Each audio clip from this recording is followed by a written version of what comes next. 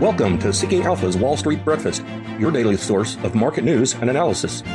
Subscribe to this podcast on Apple Podcasts, Google Podcasts, Spotify, and Stitcher.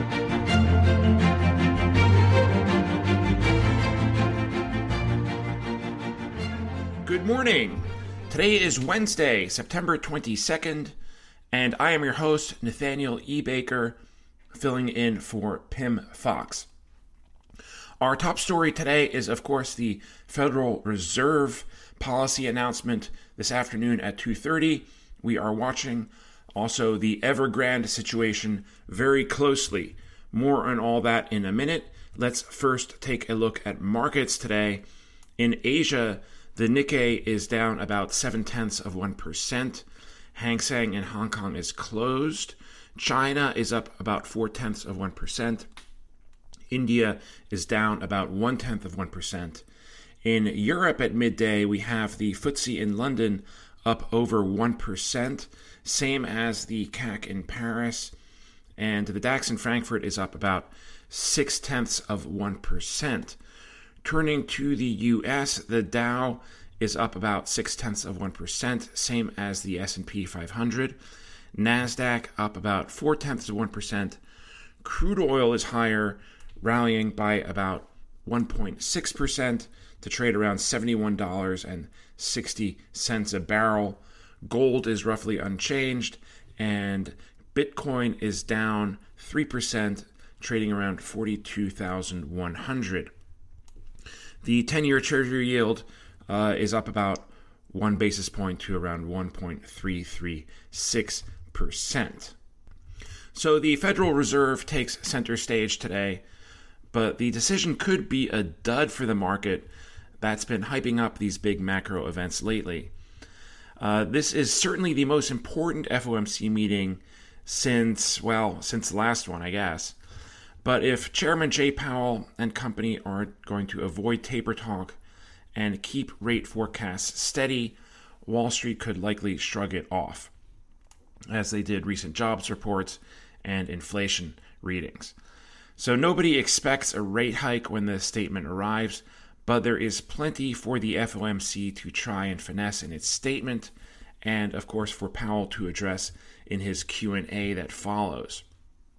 Quote, "The Fed has to navigate desire to taper asset purchases through landmines of uncertainties about the economy and the risks posed by variants, debt ceiling politics, China, and inflation." So said Diane Swank, chief economist at Grant Thornton, in a tweet yesterday. Stock index futures are higher, as we said, though that is likely more due to the developing situation in Evergrande in China, as we'll see in a minute. Quote, "The S&P 500 is basically flat since the Fed's July 28 confab," tweeted Renmac. Quote, "When we think about the last few times China was the source of concern, 2015, 2016, the U.S. equity decline was far more pronounced." Asset purchase tapering. Calls for the Fed to trim its $120 billion per month in asset purchases are growing as inflation heats up, but the consensus is that there will be no official announcement on tapering today. 2/3 of 52 economists surveyed by Bloomberg expect a November announcement, and more than half of them expect the Fed to not start tapering until December, or the announcement to come in December, rather. Powell has still been adamant that he will give ample notice for any moves. According to BlackRock's Rick Reeder, the August jobs report gave the doves on the Federal Reserve's board, essentially where we think the chair resides today, some fodder for postponing a tapering of the QE asset purchase program, though we think this would be a mistake. Yet we do believe that we will learn more details in September, that's today, from the FOMC meeting relative to what the Fed's schedule for tapering will be. That's according to BlackRock's Rick Reeder. A change in the wording of the statement may be where the market gets that signal. Economist Joseph Bruce-Willis in his Real Economy blog writes, quote, "If the Fed signals any change, expect different language in the third paragraph of its statement, where the committee may update the risk to the outlook as balanced, which may signal tapering before the end of the year.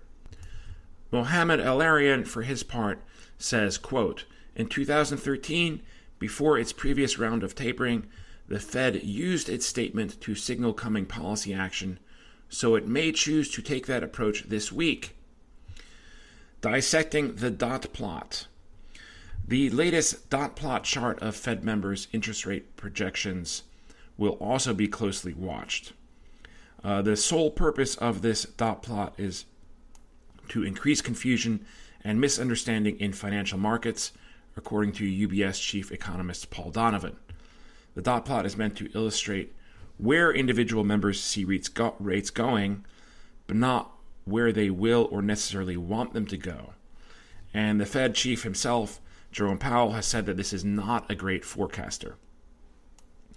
But if 3 members raise their 2022 dots, the new median will be for a quarter-point hike that year, so next year. And Wall Street banks have been aggressively marketing short-term interest rate derivatives that would pay off with tightening pulled forward. That's according to Bloomberg reports. Quote, watch the dots. Likely we'll see initial rate hike pulled into 2022 with more in 2023. That's according to Kathy Jones, fixed chief income strategist for Schwab. Ethics questions. Beyond monetary policy, Powell may face some difficult questions about the recent controversy of the asset portfolios of Fed governors. Dallas Fed President Robert Kaplan's trading in individual stocks last year, including several mega caps that would benefit from lower interest rates, prompted the Fed chairman to open an ethics review. And Powell and 2 other Fed members owned securities that the central bank was buying last year. Evergrande interest payments. Bloomberg is reporting that Hengda Real Estate, which is the main unit of the troubled Chinese property developer Evergrande, will make its Thursday bond coupon payment. That hardly means that Evergrande is out of the woods, however. Indeed, a restructuring still seems likely, but a disorderly unwind now seems off the table, at least for the moment. Other news here. ConocoPhillips will become the second largest oil and gas producer in the lower 48 U.S. states. This after its $9.5 billion acquisition of Shell's assets in the Permian Basin. Adding an estimated 200,000 barrels per day will put Conoco within striking distance of leader ExxonMobil, which is expected to produce about 1 million barrels a day. Conoco's deal propels it past Chevron, EQT, Occidental, and AOG Resources. That's according to consulting firm Rystad Energy. Adobe earnings. Adobe fell in extended hours trading yesterday after it reported fiscal third quarter earnings where it beat consensus on top and bottom lines and guided above expectations for the current quarter. Revenues rose 22%.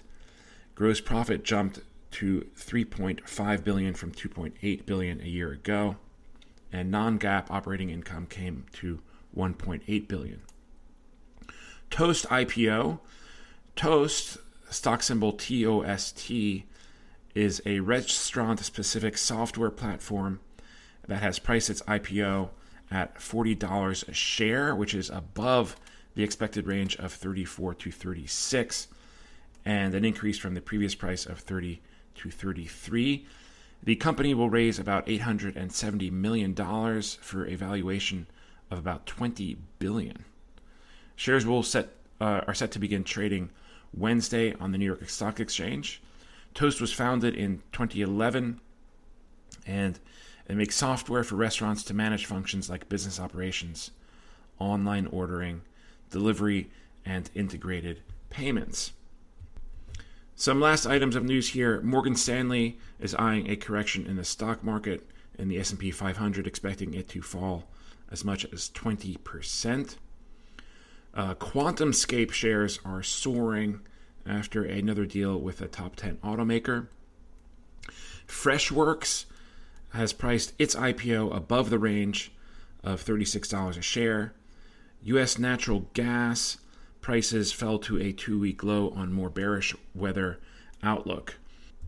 Facebook is debuting its new Portal video device today, and AT&T CEO Stankey says that HBO Max deserves a value unlock and that cost cuts are 1/3 complete. The Department of Justice and 6 states have sued American Airlines and JetBlue over alleged anti-competitive partnership, and office REIT stocks are making headway after a deal reported with Google's office. If you enjoyed today's podcast, please be sure to rate it and review it. Your feedback is greatly appreciated. That concludes today's Wall Street Breakfast. Thank you for listening. For the best investment analysis and news on the web, go to seekingalpha.com. Subscribe to this podcast on Apple Podcasts, Google Podcasts, Spotify, and Stitcher.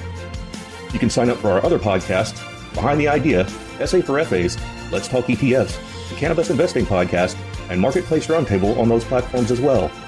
Have a great day.